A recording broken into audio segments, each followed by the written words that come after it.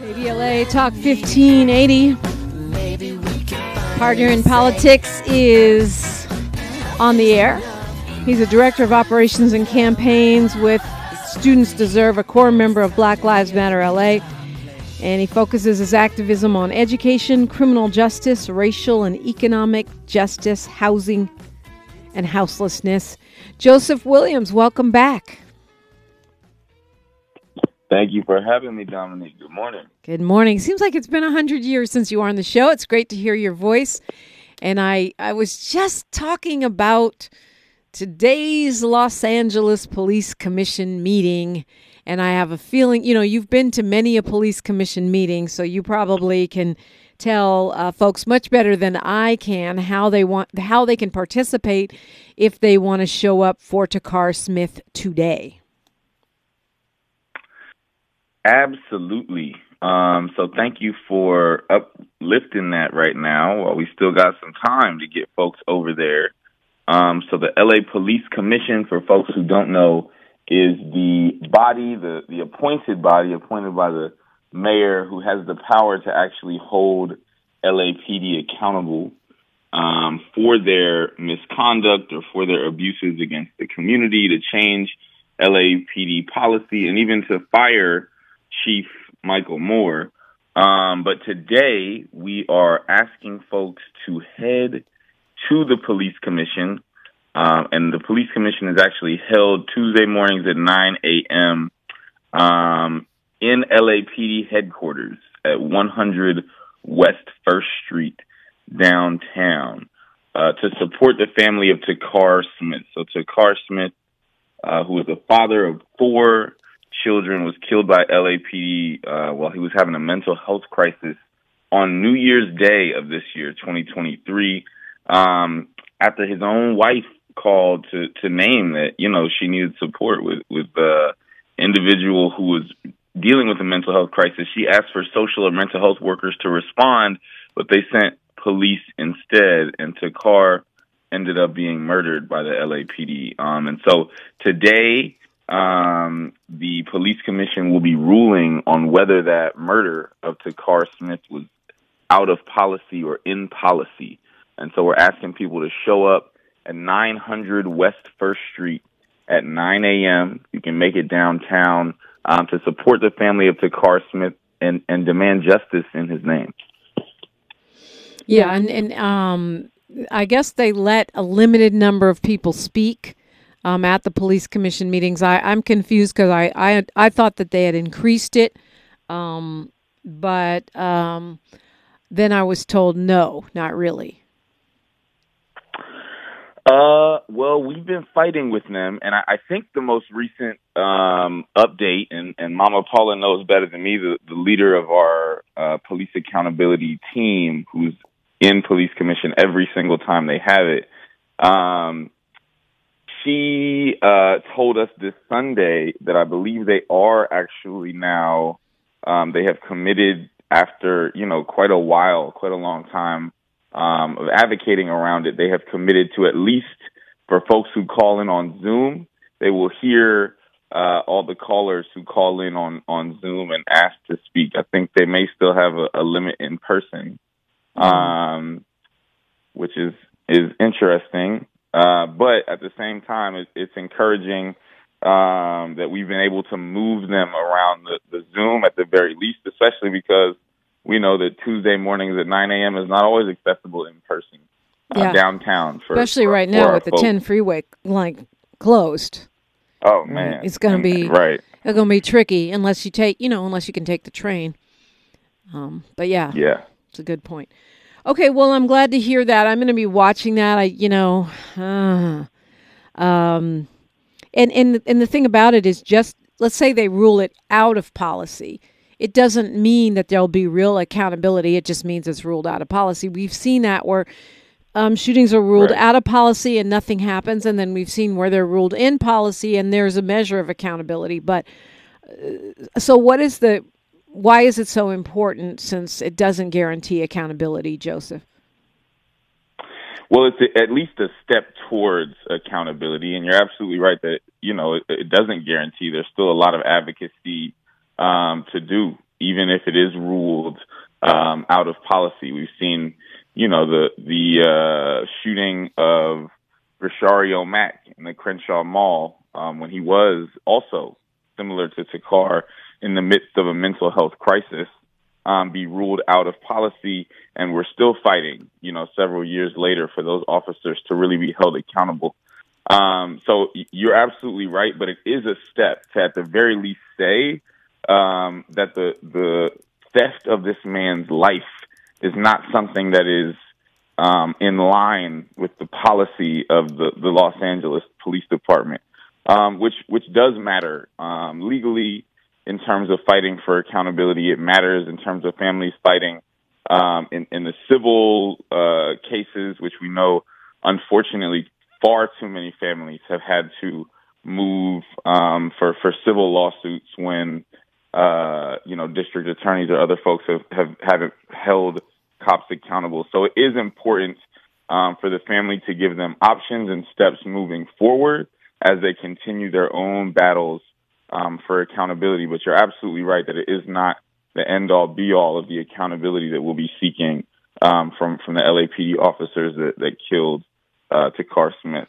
I think it's probably also helpful to their attorneys if they're seeking civil action. To get on the Zoom, I know you can go to lapdonline.org/police commission, and you got to go to the meeting agenda box. Is there another way to get to that Zoom?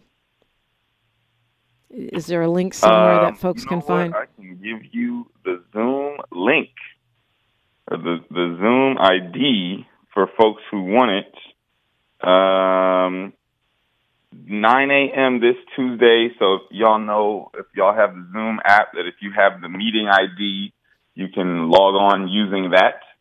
So yes, you can go to the LAPD Police Commission website and find it there, but also the Zoom link for the webinar, the Zoom ID is 289-225-944, 289-225-944. So if you have the Zoom app on your phone or on your computer, you can go directly to the Zoom app and input that meeting ID, and that will take you to the LA Police Commission meeting. All right, starting at 9:00 this morning. And, I think it's probably, I don't know, let me ask you this as a question, because you've been to so many police commission meetings. Do you notice that when a lot of people are on Zoom or a lot of people show up in the room, things go differently in those meetings, Joseph? I would say absolutely. Yeah. Unfortunately, as Frederick Douglass said, right, power concedes nothing without a demand. It never has and it never will. As long as the LAPD and the police commission do not hear from the public, they will think that LAPD can continue to do whatever they want and that nobody will hold them accountable and nobody will see or care what happens when people are murdered by police. So it's absolutely extremely incumbent upon us as folks who care about Black people, who care about ending state-sanctioned violence and police abuses against our communities, for us to make our voices heard when these kinds of things happen, because otherwise they will continue to happen, and folks will think that we do not care.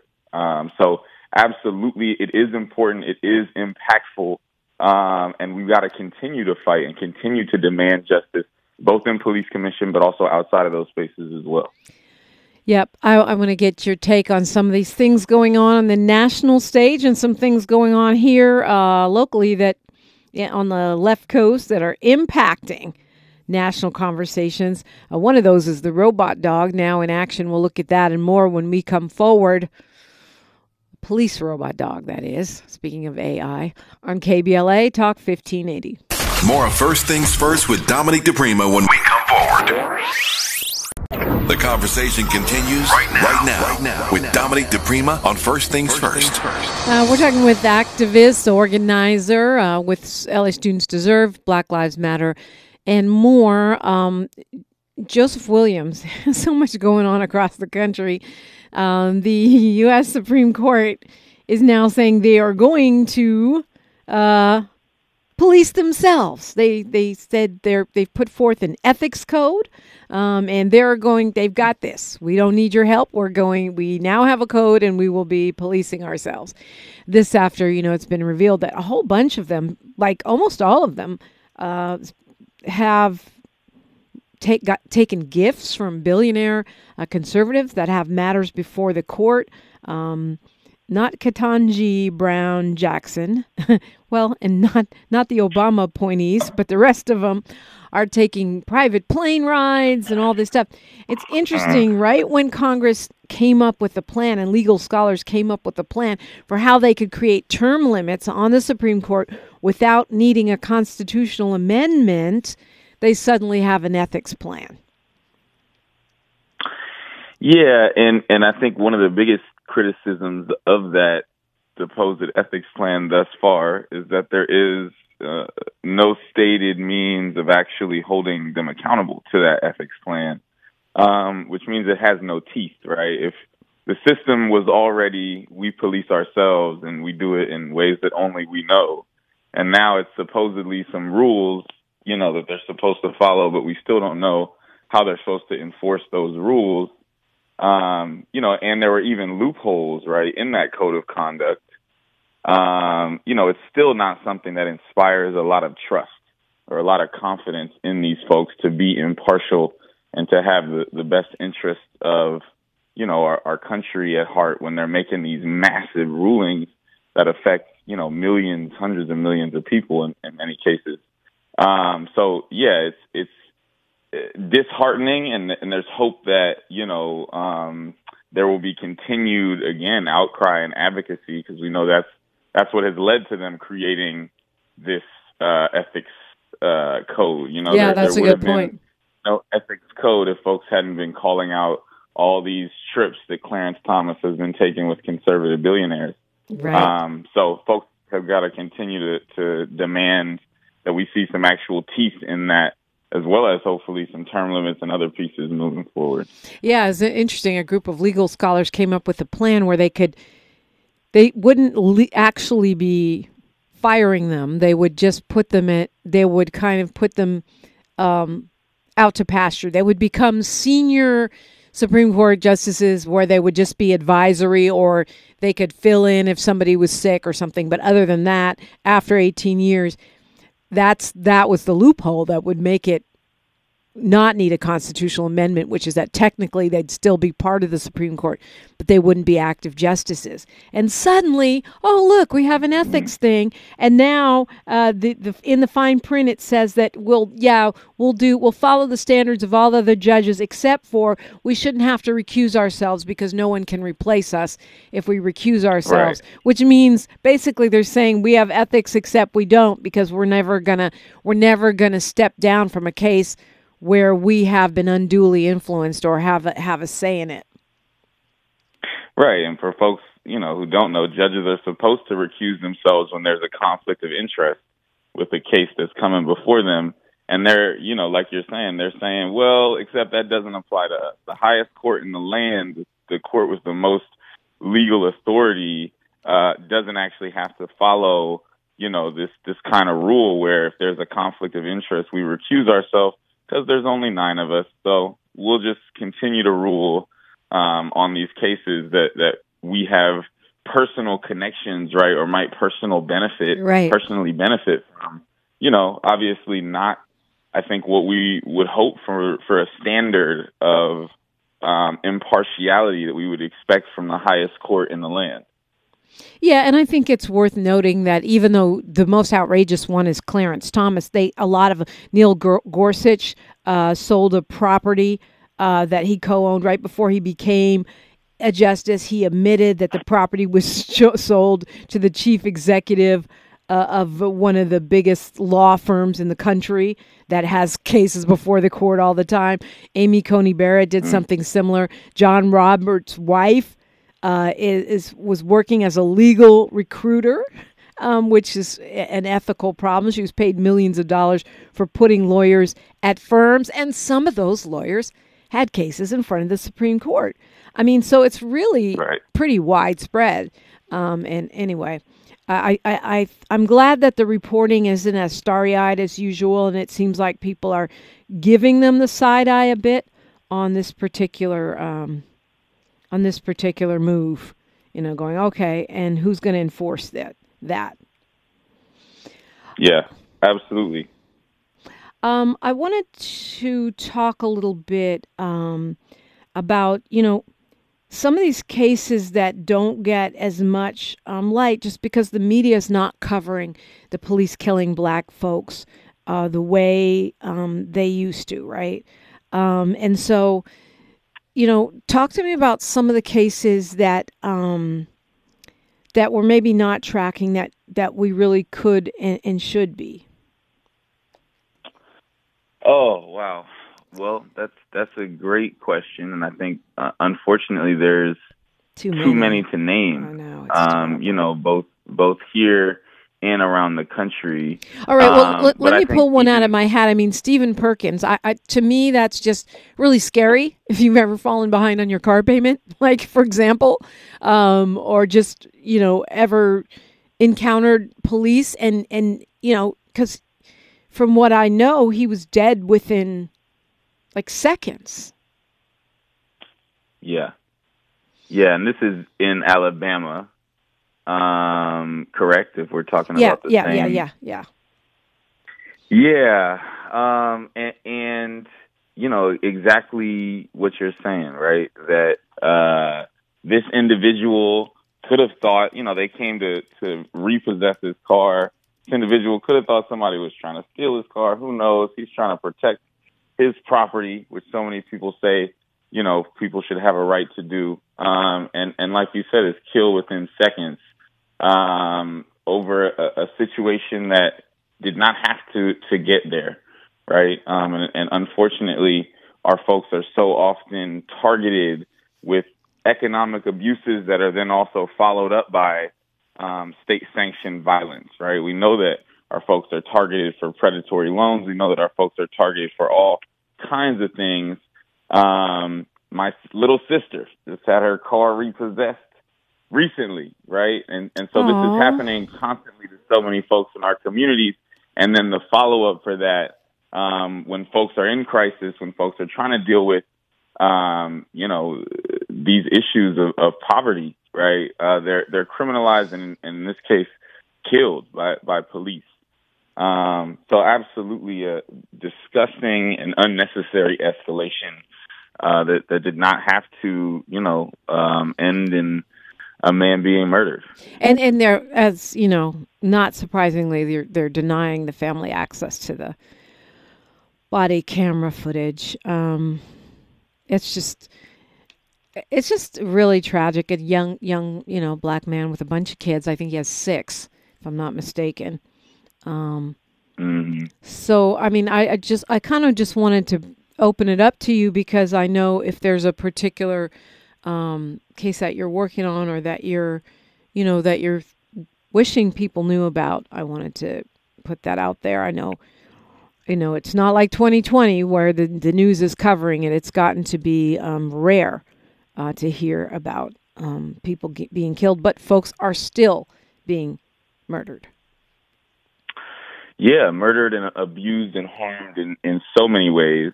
If you don't mind, I'm actually gonna go to a police shooting that did not result in murder. That's really directly connected to my work in schools. And happened here in Los Angeles in Southeast LA. That we're still trying to find more information about. So, as you know, we've been moving to reimagine what school safety is, to really empower folks in the communities, right? Folks who are doing violence prevention work, peace building work, safe passage work, to help keep our schools safe, to help prevent, conflict on campus and intervene on conflict on campus, because we know that those things are going to happen. All right, we know that students are going to get in fights. We know that there's going to be different conflict between adolescents, between teenagers. That this has happened in every age of history. Yep. Right, this is no surprise. And so we also know that we can respond to it differently. We know that school districts that are not like LA school district, low income, overwhelmingly students of color, urban school districts, they don't often resort to criminalizing students for conflict or for conduct that we know is regular adolescent conduct. And yet LAUSD, the second largest school district in the country, 90% students of color, 85% low-income students, is still spending over $60 million to criminalize kids in school. And so recently, a 17-year-old boy was shot by school police in Southeast LA after a football game. And there's a whole bunch of allegations, as there are in so many cases. And in so many cases, we know that a number of the allegations end up being falsehoods from police. But one of the reasons that it's very concerning to me, and that makes me feel even more so like what the initial stories were falsehoods, because we've heard nothing about it since, right? This happened several weeks ago. Again, this is a minor who was a student who was shot by school police. Luckily, according to what we found out, he survived.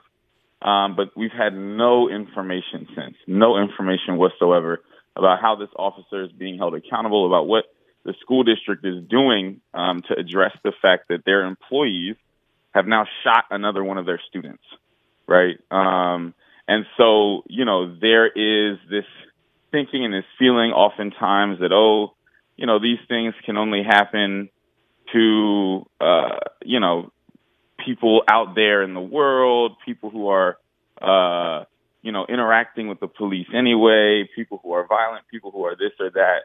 But as we continue to let the police state, right, creep more and more into all of our institutions, right, whether that's the transportation industry, right, with Metro thinking about creating its own police department, or so many other spaces where we've allowed police to expand and to flourish, then we're also allowing these kind of incidents of police misconduct and abuse to happen, right, and choosing to respond to incidences of student conflict with an armed police and militarized response. Well, we got news, traffic, and sports right here, Joseph Williams. I want to know what we can do about that, how we can help when we come forward on KBLA Talk 1580. The station you turn to when you've had it up to gear with cultural incompetence. KBLA Talk 1580. At KBLA Talk 1580, we do more than just talk. You got a big mouth. Hello, Joe, you're up. Welcome. We're unapologetically progressive, and we don't black down. Yes, indeed. We do more than just talk, but we do a lot of that, and you're welcome in the conversation. 800-920-1580. 800-920-1580. Talking right now with Joseph Williams of LA Students Deserve and Black Lives Matter Los Angeles. You were talking about this child who was shot by school police on campus. A couple things around that. I know that LA Students Deserve won a significant reduction of police on campuses. So why is this officer even there? That's a great question. So we won both the $25 million divestment from school police and the removal of school police from permanent on-campus posts. But LAUSD is still spending over $60 million a year on school police. As a matter of fact, their budget went up by about $8 million from last year to this year, supposedly related to raises and increases in benefits. But we're still, frankly, trying to get complete budget transparency. And so if you're still spending $60 million a year on school police, then you've got to continue to find ways and reasons to use them, right? And so that's what LAUSD has continued to do, find different ways and spaces to use LA school police. As a matter of fact, a parent, an LAUSD parent, texted me that the Children's Hospital in LA is doing an event with the LA school police about safety, but LAPD is supposed to be talking about street safety and safe driving, or LA school police is supposed to be talking about street safety and safe driving for teens and things like that. That's absolutely not something that we need police officers teaching young people, right? We could have anybody. We could have driving instructors teaching those things to young people. And yet, again, when we continue to pump so much money into the institution of policing, we'll find more and more things for police to do. So as long as LAUSD is still spending over $60 million a year on school police. They're going to continue to find reasons to put them around students and to place students in the public in harm's way.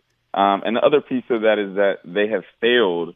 One of the other things that we won in 2020, 21 was the creation of the Black Student Achievement Plan, which we talk about a lot and happy to go into more. But one of the most important pieces of that is funding for community-based safety.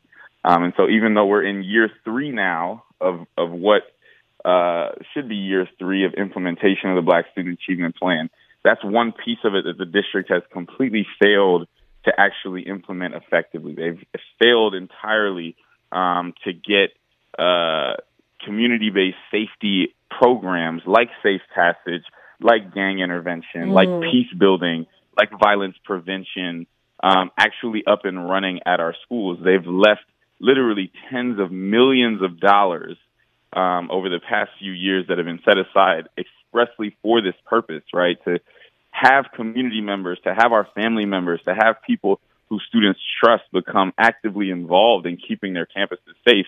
And because they failed to do this, right, they've left campuses with nothing. And so people are saying, well, we don't have safe passage. We don't have these community-based safety programs. We should call school police. And so as long as LAUSD fails to actually implement effectively community-based safety alternatives, they're going to continue to be people who say, well, we need police in schools, even though the data everywhere, right, tells us that that's actually not true. The police don't keep schools safer. Yeah, in fact, they tend to criminalize our kids, especially black kids, and get them into that school to prison pipeline or school to dropout pipeline, at least. Back to this child that was shot. It's tricky with a kid because it's a minor. They don't release the name. It's harder to get information. And this child didn't die, thankfully. So how can we help? How do we advocate around this? That's a great question. Well, we will actually be at the school board later today. So unfortunately, every, public institution in the city and county of LA, it feels like, has their public meetings on Tuesdays. But we will be at LAUSD's school board meeting today at 3:30. And when I say we, I mean the Police Free LAUSD Coalition. So that's Students Deserve. That's Black Lives Matter Los Angeles. That's our partners in the Brothers Sons Selves Coalition and Community Coalition, our folks on the East Side at Inner City Struggle, Social Justice Learning Institute coming from Inglewood. So folks throughout LA County will be coming to demand that a district actually effectively implement community-based safety initiatives and stop calling for police to be returned to campuses. So we will be at the school police headquarters, or the school boards rather, today at 3:30 p.m. The address is 333 South Beaudry, 333 South Beaudry, close to downtown. We'll be there at 3:30 p.m. today. All right. We've got Randy on the phone calling us from Watts. Good morning, Randy. You're on with Joseph Williams. Morning, Dominique. Good morning, Joseph. Joseph, what is it gonna take for LAUSD to change the curriculum and allow some of these young students to go back to elective classes like we had when I was going to school, and we didn't need policing at that particular time, although we didn't have as much of a problem with gangs. And Really? I graduated. I'm a product. No, we did not. We had the Snawsons. And we had the Gladiators. Oh, good. Yeah, so you're going way back. Okay, I got you. No, stop it, Dominic. You're going way back. Sorry. Hold up. You making me feel as bad as the day they stole my horse out of Fremont. No, you're chronologically gifted. That's what Tavis says. Anyway, yeah, so you want to bring back, and this is like one of those, this question is almost like a trope. People say it so much. When are we going to bring back wood shop and these kinds of classes for people? I know they're available through the community colleges, but folks want them back on school campuses. Those kids graduated.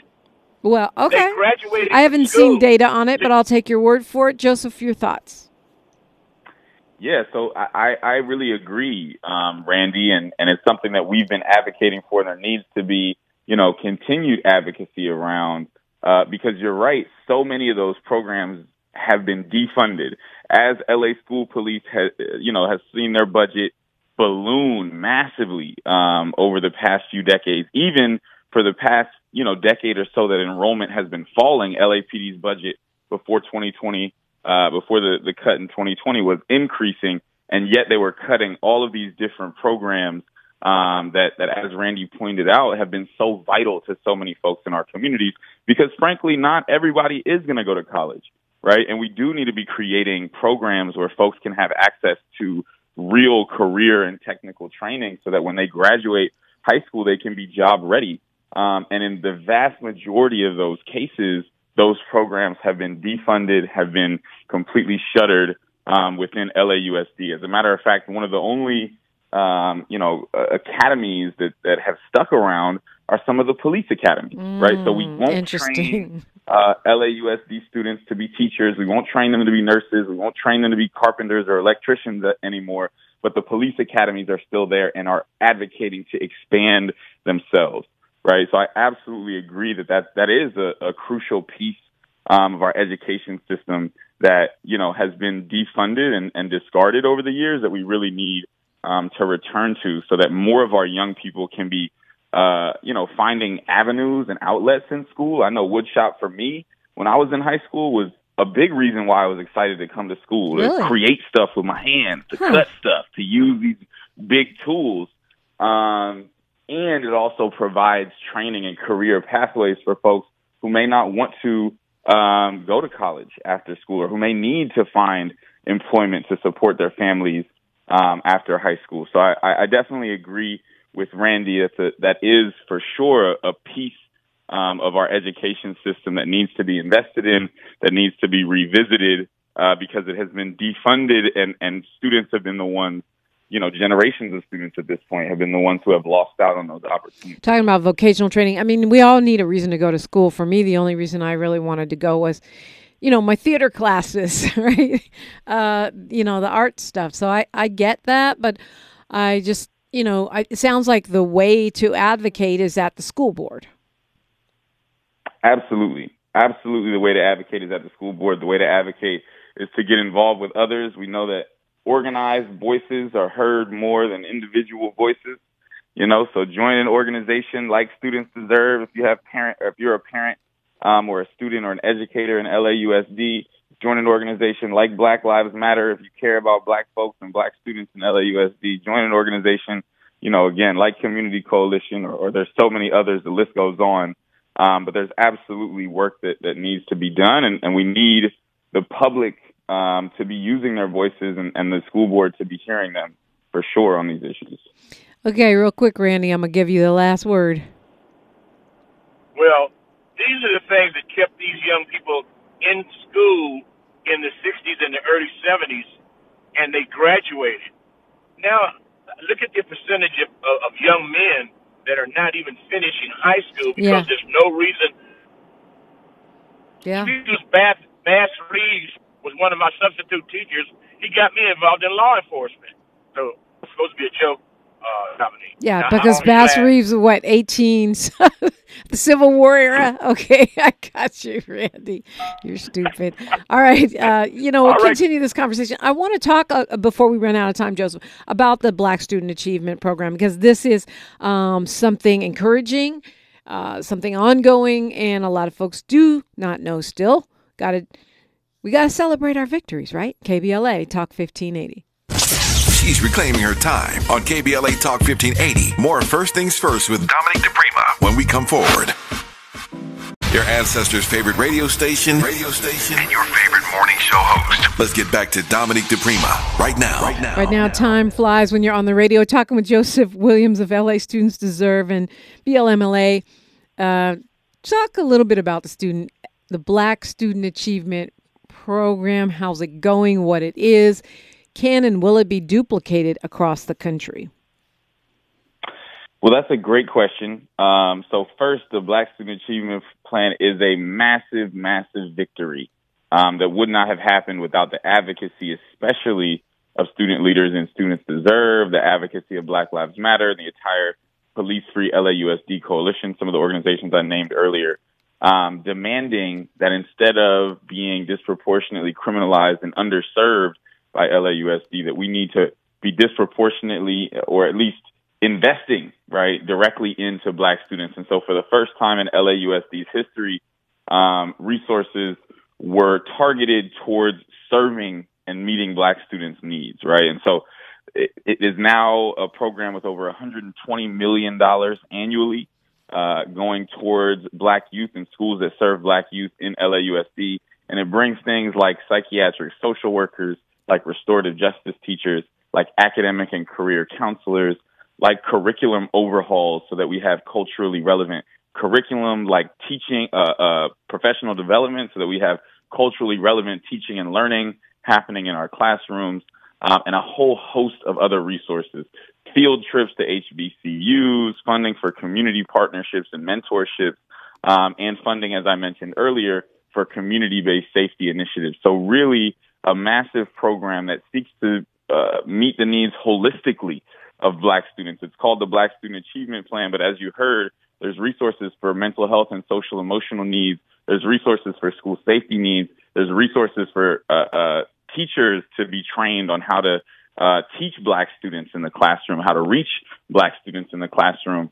And so it, obviously is not enough after centuries and centuries of disinvestment and abuse, but a huge step forward in how we can push public institutions to meet the needs of Black youth, especially here in LA. And it is something that has inspired change, both within this county. We know that in Long Beach, Unified now has a Black Student Achievement Initiative. I believe Compton also does, and several other, I think Inglewood as well, and several other school districts locally, as well as folks around the country, are thinking about how do we think differently and do differently when it comes to Black students, because we know that there is a long history of underserving Black students, of over-criminalizing and pushing Black students into the school-to-prison pipeline.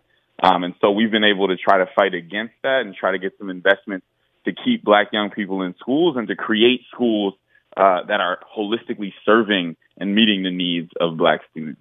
Talking with Joseph Williams, you can also hear him sometimes on This Is Not a Drill. That's Saturdays. It's the Black Lives Matter radio show on KBLA Talk 1580, Saturdays at 8 a.m. Pacific time. When we come forward, your calls to action from Joseph Williams, LA Students Deserve, and all that's coming up. KBLA Talk 1580. Say the quiet part out loud. KBLA Talk 1580. Stick around. This is LA's home for progressive talk radio. Be heard. Welcome back to KBLA Talk 1580. Welcome back indeed. Joseph Williams, we've already talked about some calls to action. Some folks may have missed them, want to make sure they didn't. And we have people calling and hitting me up in DMs and such asking, hey, what was the Zoom? So we've got the police commission meeting today. We've got the school board meeting today. There's a protest tomorrow. Let's get those calls to action going. Oof, we got a lot. Okay, so today, Police Commission all out for Takar Smith, 9 a.m. at 100 West 1st Street downtown. For those of y'all who needed the Zoom, again, the Zoom ID is 289-225-944. Also today, you can join us at the LAUSD headquarters to demand reimagining school safety, investing in young people and not in policing them. That's at 333 South Beaudry at 3:30 p.m. Also, the Torrance Police Commission, the night at 6. Shout out to my sister Sheila, who's leading that work. You can also please complete the People's Budget Survey, which just became live recently at peoplesbudgetla.com/survey to help us tell LA what we want them to spend our tax dollars on. And as always, you can follow us, Students Deserve. You can follow at LA_Students Deserve on all platforms, and Black Lives Matter Los Angeles and Black Lives Matter Grassroots as well. Please follow us to stay up to date on what we're doing and how you can plug in with the work. Wow, that's a lot. It is a lot of stuff. And of course, there's lots of different ways to get involved. If you don't want to march on Wednesdays and you don't want to come to school board meetings, there's always petitions. I know you guys are still working on getting LAPD Chief Moore out. Absolutely. No more. You put me on the spot. I forgot the petition. I believe it's bit.ly/no more. Well, I know it's on the BLM grassroots or BLM Los Angeles. I think it is the Black Lives Matter Los Angeles website, so you can go there and get it. So I mean, I'm just saying, for folks that don't want to march, not everybody wants to march. Some people don't want to go to meetings. There's petitions. There's all kinds of different ways to get involved, right? Absolutely. We need all of your voices. We need all of your creativity in many different ways. And the People's Budget Survey that I just mentioned, one of the calls to action we had for our attendees at our Black Lives Matter General Monthly meeting this Sunday was to take that survey yourself and to send it to 10 other people who live or work in the city of Los Angeles. We absolutely need as many people as possible taking that survey so that we can tell city council and the mayor, hey, this is what people are demanding that we spend our tax dollars in, as more than 50% of our general fund still goes to LAPD. Wow, I didn't even realize that the People's Budget Survey was live. I got to take it. I took it last year and the year before. People's Budget LA/survey. You can say what you think we should be spending our tax dollars on to do. Joseph Williams, thank you so much for being with us this morning. Thank you, as always, Dominique, for having me. Still looking forward to when we get some youth on here soon. Coming soon, absolutely. Next up, the NAACP's got some guidelines for how to portray Black folks on screen. We'll hear about that. Love to get your thoughts on it as well when we come forward on KBLA Talk 1580.